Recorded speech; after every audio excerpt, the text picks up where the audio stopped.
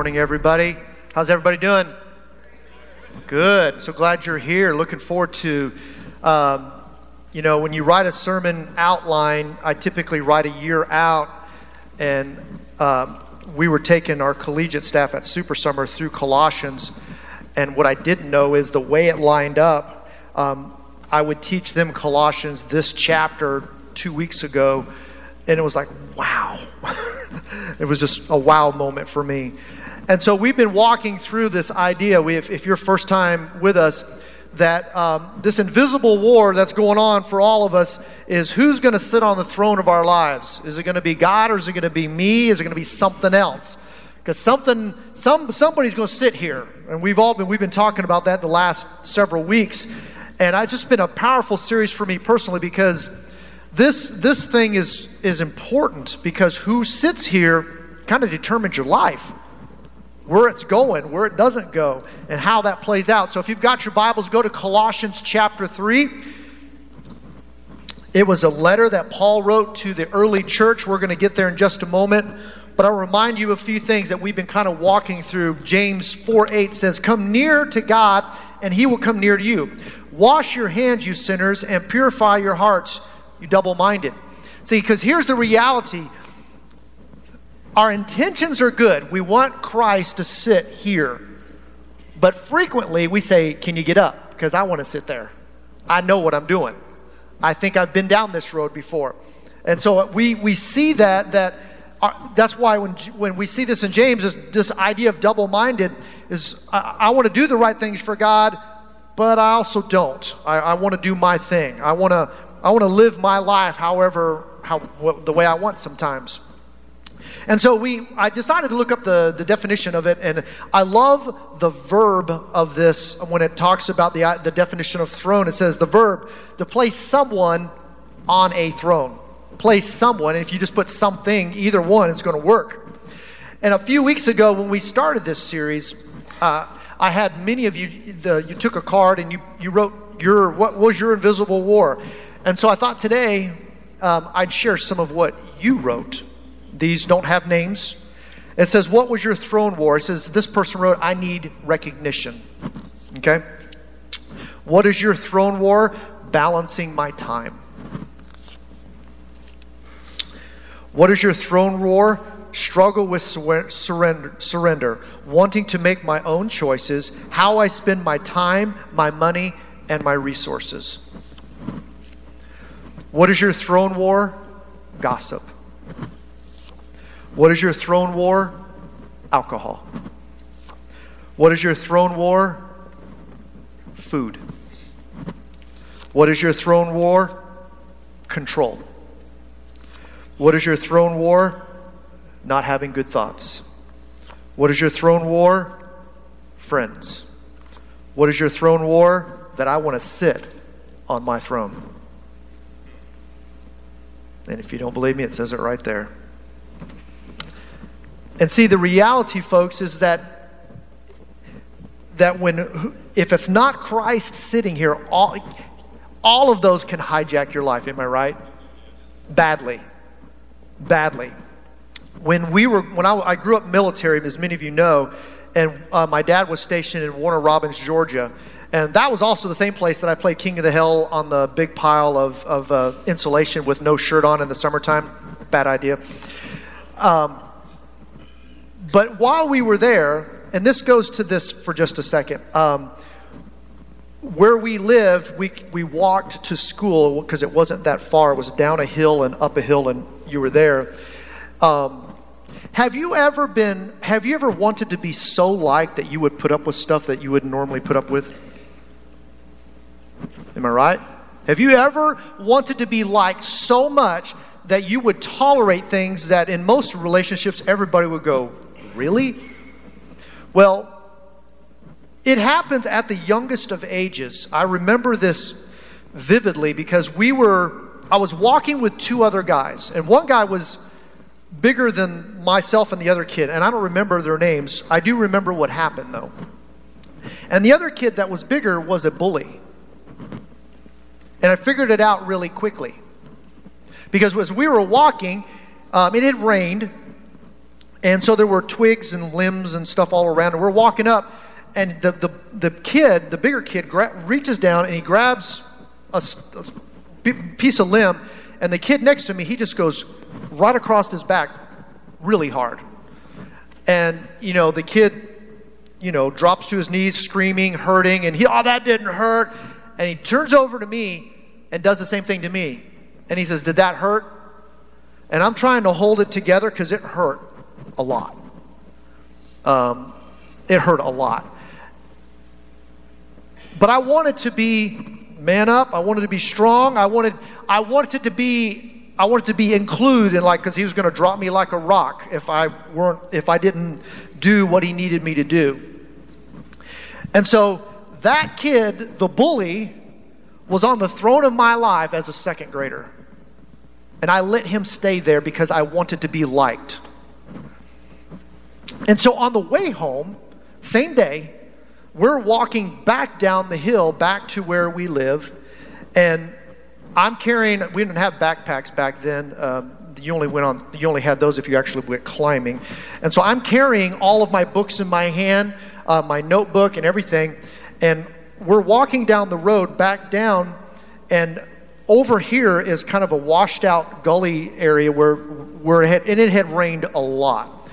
And we're just walking, and all of a sudden he just goes and pushes me into, as best I could describe it to you, it was a washed out hole. And when I came up, all I could see in Georgia was orange water. That's all I could see. And he just kept on walking. He didn't do anything. I went in head first, and I don't know how, it was deeper than I could stand as a second grader. So it was probably 3 or 4 feet deep. And I remember climbing out of there by myself. And I remember as a second grader not thinking about this, certainly, that I'm done trying to be liked by this boy. This boy ain't worth this. And so that same boy was down at the bridge that I had to cross. And I am orange and wet. And a little bit angry as a second grader can be. And so I am crying and running because I'm trying to get home because I can't believe all this has happened. And that boy is leaning over the bridge looking at the water because of all this rain. And as he's looking, I just poop. And he went in. And I kept going. He was no longer on the throne of my life. I was done with him. But folks, it took something that significant for me to say, this isn't good. And I think for too many of us, we think, well, it's not so bad. It could be worse. No, there's a point where you have to say, no more. This has taken too much. He beat a kid with a stick, and then he beats me, and then he pushes me in and leaves me for whatever could have happened. And I'm thinking, I put up with this? No. See, the throne, if it's not God, it's going to be something else. And let me help you out. It's going to take. It's going to take a lot, and it's going to keep taking. Okay?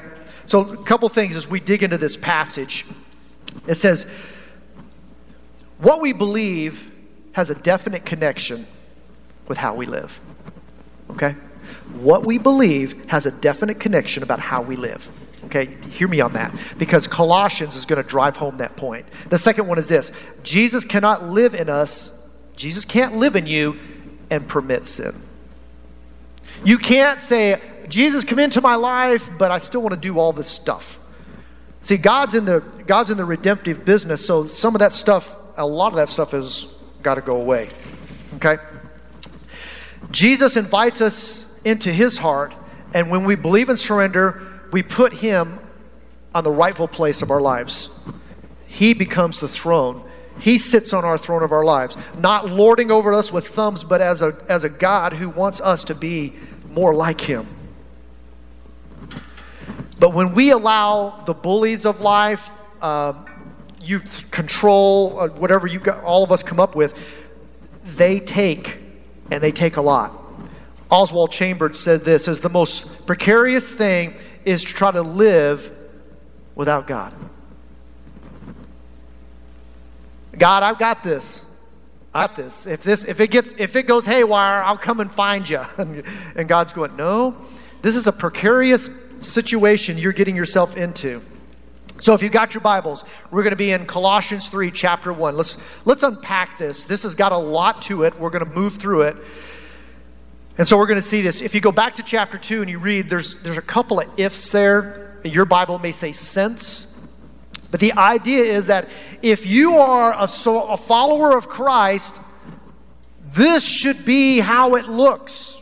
So here it goes. It says, if you've been raised with Christ, seek the things that are above, which Christ is seated at the right hand of God. Set your mind on the things that are above, not on the things that are on earth. For you have died, and your life is hidden. And the word hidden, just to help you out, safe and secure. One of the things I've done differently today is you may just hear something that just goes, oh man, I needed that. Write it down. Not everything is going to be, I'm just giving you a little bit more freedom, and I think I probably should have done this a while ago. You need to write down what God's laid on your heart, not just me. So, hidden, safe and secure with Christ. When Christ, who is your life, appears, you will also appear in His glory. He's telling us really right on the street, you need to focus on the things above. That means the things that come from God. Set your mind. Means get on it. Think about these things. I love when we talk about seek and set. If you want to jot a couple things down, it says means to meditate on things above. That these are the things that come from God. Meditate on things above. Like, what are the things that God thinks about? Those are the things I should be thinking about. That also comes out of Philippians 2. That's not a new thing that he's telling us. Value the things above. Value the things that God says we should. And the last thing, allow the things above to shape your life. Because if you do those three things, Christ is going to be sitting in His rightful place in our lives. He is. So let me say those again to you. Means to meditate on the things above. God, what do you think about? I should be thinking about. Value the things above and allow the things above to shape our lives. Warren Wiersbe, who is a theologian and wrote lots of commentaries, said this. He says, it does little good if Christians declare and defend the truth, but fail to demonstrate it in their lives. You can know Scripture and you can spout all kinds of things and tell me all kinds of stuff, but if it's not being reflected in your life, they're empty words. They're hollow words. And he says that, and this is how this plays out, because whoever is sitting here, if it's not God, is revealed. If it's not God, it's revealed. And so he's saying, set your mind. He says, think about the things that God thinks about. And that is tough, isn't it? Isn't it tough? It's tough to think about those things.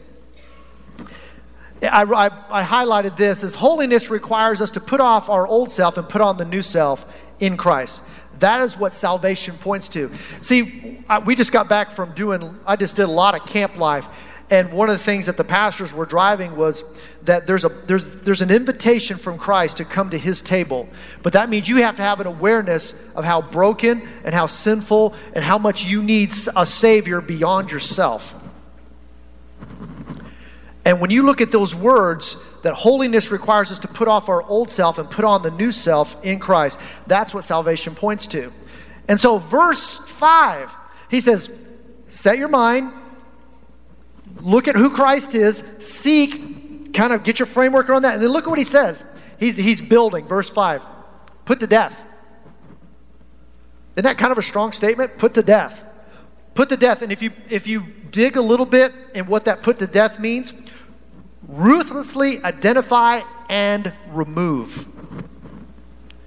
Those things that are in your life, you can't say, the most dangerous thing you can say to me and more importantly to God is, that's just the way I am, God. No, God didn't make you to be a jerk. Okay? God didn't make you to be a gossip. God didn't make you to be resentful and angry. God didn't make you to treat people with disdain. God didn't make you self-righteous. He says, you need to get rid of these things. And you can't just say, I've just got some character flaws. God's like, well, then let me have them. Because here's the thing. Whenever you say, this is just the way I am, God, you're saying, I'm on the throne of my life. It is not Christ. Because I remember a guy told me that. I said, so what you're telling me is that God is unable to redeem you, to restore you, to make you into his image. And he looked at me and he went, I never really thought about it that way before. And he walked out of my office the same way he came in. Angry, resentful, and on his throne.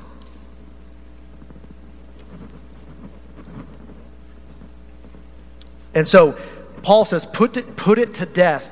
Don't let it have any ability to be resurrected.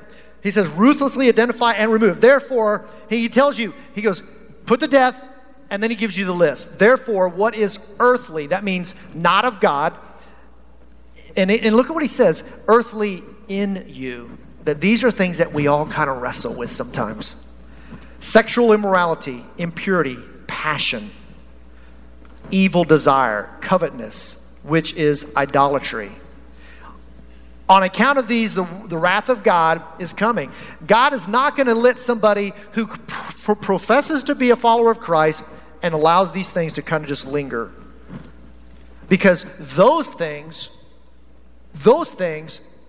are going to be on the throne. Those things are going to be on. It might be one of them. It might be all of them. And Paul is saying, look, God is not going to let that just sit. He's not going to just, oh, okay, well, gee willikers, I guess that's just what we deal with. No. He says, God's going to deal with that. He says, and these you two once, he's going back to, you once were this way.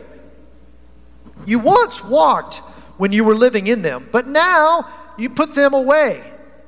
Anger, wrath, malice, slander, and obscene talk from your mouth. Do not lie to one another, seeing that you put off the old self with its practices and put on the new self, which is being renewed in knowledge after the image of its creator. And Paul, this is an interesting thing, because Paul is giving you this idea that when you come into a relationship with Christ, you put on this new self. And the old self has to go. The old self has to go. How many of you have a closet, and in that closet is stuff in the back closet that you never wear? Every closet should have that designated area. This is the stuff, I don't know why it's there. I don't ever wear it. It just gets back there. It's the, I don't know what they call that, but it's that, every closet has, oh yeah, I have that. Let me help you out. If you hold on to it long enough, it will come back in style. Just saying. I'm just saying. Polyester suits, I think, are on their way back. No, I agree, Keith. No, they should not come back. But there's something about the back closet, and I was thinking about this old self. I woke up at 3:30 in the morning thinking about this sermon, and I could not go back to sleep. So I'm kind of excited about why, because I was just thinking about this a lot and praying through it, and I just couldn't go back to sleep thinking about this sermon so much.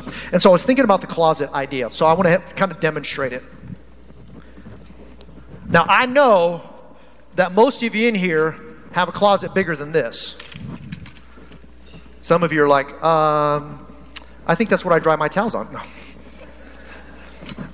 But a closet has this for a reason. You hang your clothes, but typically in the back of the closet's where stuff kind of accumulates. Am I right? So what happens is when let's go back to the scripture here, because I want to really get this thing right. He says, put off the old self with its practices. He says, get rid of it. Now here's what happens. Here's what I know, because I'm with you guys on this. The old self, we say, I'm just gonna put it in the back of the closet of my life. It's not really hurting anybody. It's just let's put it back over there for now. I've got this new relationship with Christ. Everything is good. It's just too hard to confess it to people or to God. So I'm just going to put it in the back of the closet. So let me ask you a question. who is still on the throne of our lives if that is still in our closet? That. Paul is right. This, my friends, is still here. And you can tell me, God, I don't deal with that anymore, Danny, but have you confessed it? Have you surrendered it? Have you owned it before a holy God? That this sinful life that you used to be in, allegedly, is still in your spiritual closet. It's still there. Well, Danny, no one else knows. God knows. Let me help you out. He knows. And I think the problem is that the old life looks pretty appealing sometimes. I just want to be angry at that person. I just want to talk about people. And the old life is back here in the back of the closet where it shouldn't be. And Paul is saying, take off the old closet. He says, take this off. And I'm going to talk about this in just a second. I'm going to leave that there. Because this is what should have happened. And let me tell you, trying to keep those two shirts from each other, that was a challenge. When Paul talks about the new self, this is the restorative work. This is what it should look like. That when God's redeeming work in our lives, that this gets wider and wider because we reflect Him more and more. But somehow, this stays. Now, I don't know about you, but would any of you put this on and put this on over it? Would you? Of course not. You go, that's gross, that's dirty. But that's what we're doing in our spiritual life. We're trying to have both. You can't have your old self on the throne and Christ on the throne at the same time. This seat isn't big enough for that. This seat is a seat for one, for Christ only. But yet somehow we think, well, I'll just put that in the back of the closet and I'll bring it over here. Now I got to tell you, if I left these two together, would eventually this shirt start to get dirty? Yes or no? Yes. It would. It would, because it's in proximity to this one. And so Paul says, look at what he says. Let's go back to that in verse 9. He says, put off the old self with its practices. You know what he means by old self? Let me help you out here. He doesn't mean that it stays in the back of your closet.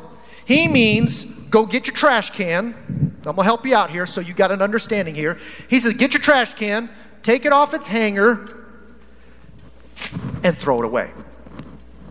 That's how you get rid of the old self. Do not let it slide to the back of your spiritual closet thinking, yeah, that's just my old life. That's just how it used to be. This needs to be front and center.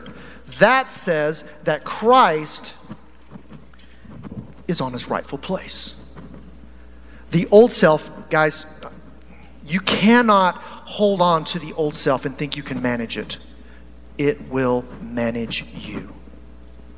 You must throw it away. You must say, God, I do not want this old self of me to seep in to my life. And Paul's going to help us with that. So let's keep walking. He says, put off the old self with practices and put on the new self, which is being renewed. That means it's this ongoing thing because you need more of that because the old self wants to do this. The old self, unless you just throw it away, my trash comes tomorrow, guess where this is going? Tomorrow. Bye-bye. This old self would love to just kind of saunter back over here and kind of just sit kind of over here.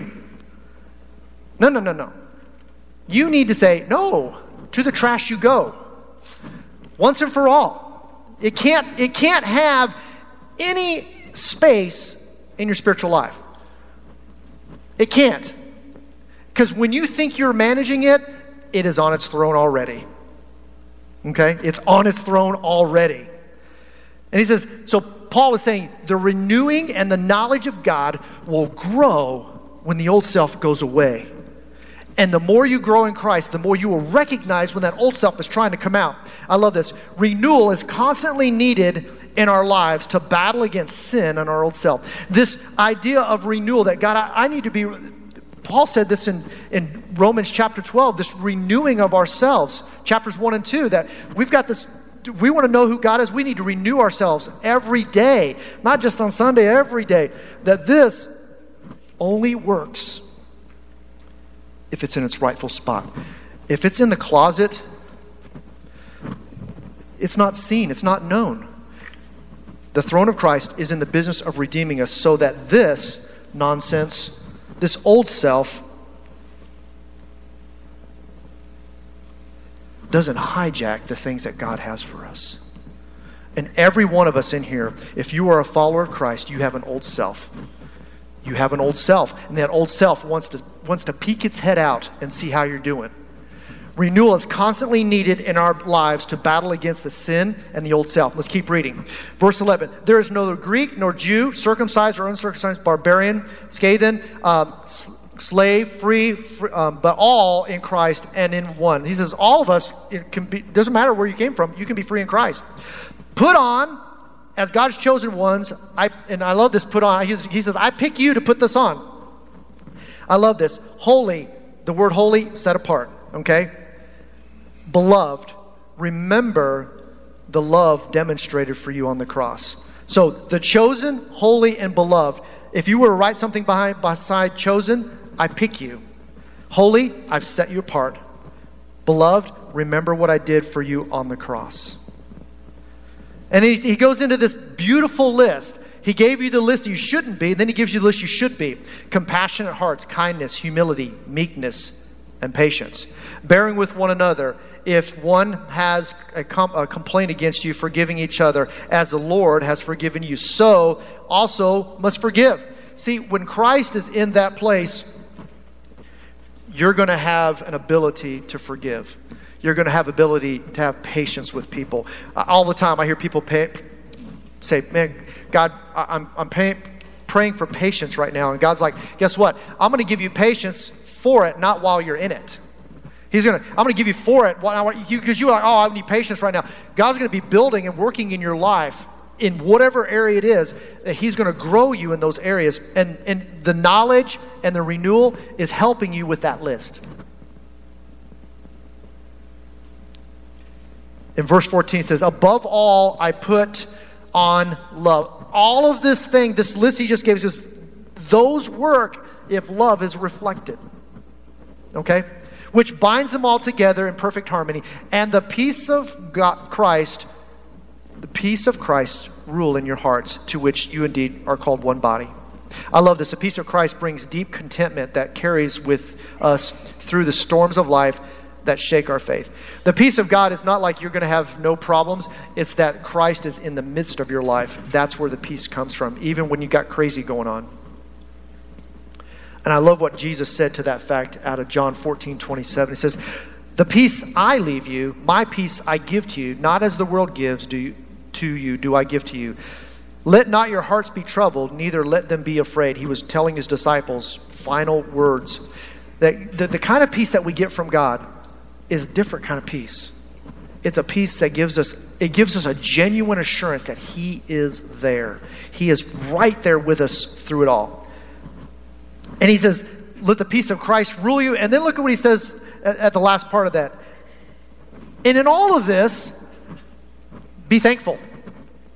Have you been thankful this week? Have you stopped for a second and said, God, thank you. Thank you for this or for that. He says, be thankful. And then look at and then he gives you, how does this renewal and knowledge of Christ work? And look at what he says in verse 16. He says, that means, that word is powerful here, folks. Lit the word, that means, to lit the word means that is sitting here, not you, not your old self. Oh man, this is good stuff. Let the word of God, Christ, dwell in you. What does your Bible say about that? Mine says richly. Somebody else got a different word? Richness. Any others? The idea of richly means that there's a lot. Let the word of God dwell in you richly. That meant it's almost like an overflow. that when this is in its rightful place, when Christ is in the redeeming mode of our lives, we look less like this and more like the image of Christ.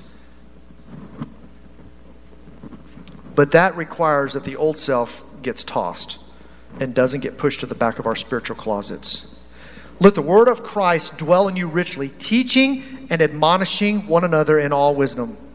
I mean, that idea of teaching and admonishing, you're helping people along their spiritual journey. I was camp director, man. We were helping kids navigate stuff, helping them deal with spiritual things, dealing with hard things in some cases. But you're teaching and admonishing one another in all wisdom. Let me just help you out. You can't teach and admonish somebody if you're not growing in Christ.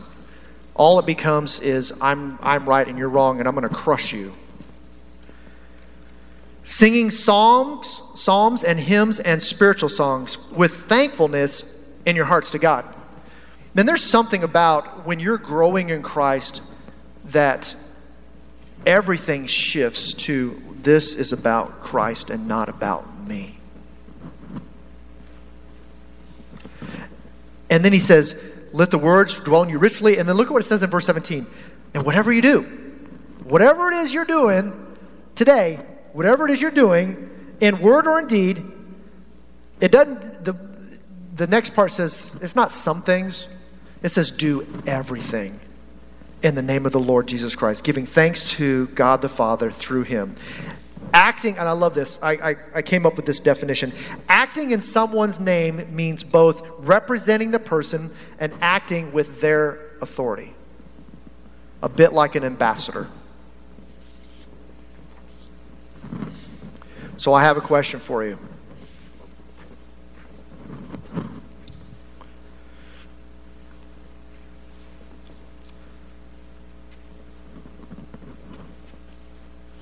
Which self is sitting on the throne this morning? Is it the old self?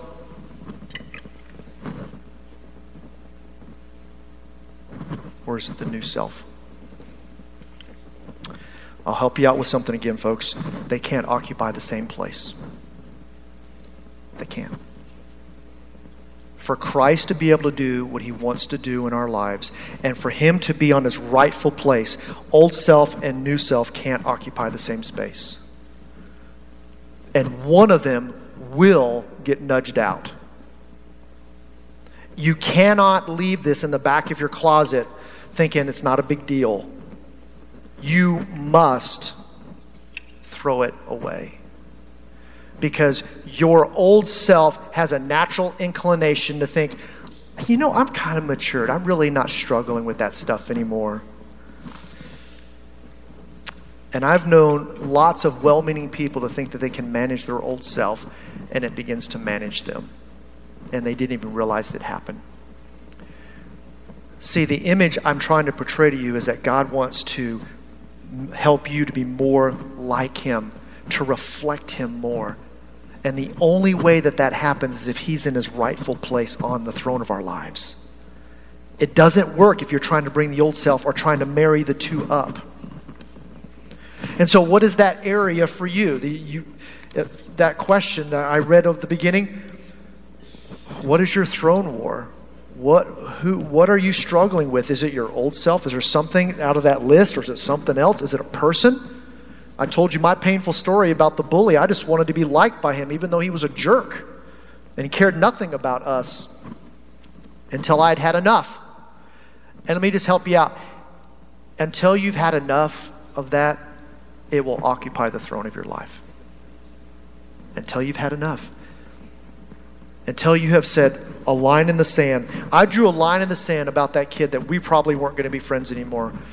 And let me tell you what, when you push a bigger kid into a creek, you go to school earlier and you run home faster. Just saying. But you know what? He was from the same neighborhood as I was. And he didn't mess with me ever again. And not because I was bigger or stronger. But I think when you talk about the throne of your life and you say, no more, it has a harder chance of getting back into this seat. Does that make sense? It has a harder chance to getting back here if we say no more, we throw it away, we take it out to the trash and get rid of it. We don't push it to the back of the closet thinking it's not a big deal. I promise you, it will come back around if you don't get rid of it, if you don't put it to death as Paul described. So what is yours? What is that old self that kind of creeps out when Christ is saying, you need to keep me here? This is where I belong. I can't do this process with the old self kind of coming over. And my prayer for you this morning is that you will allow your new self in Christ to be the most dominant thing of your life. It will be evident by how you treat people, how you allow the Word to saturate your life, by the things you see yourself growing in, the things you surrender to, the things you let go of, whatever it may be. So let's pray together.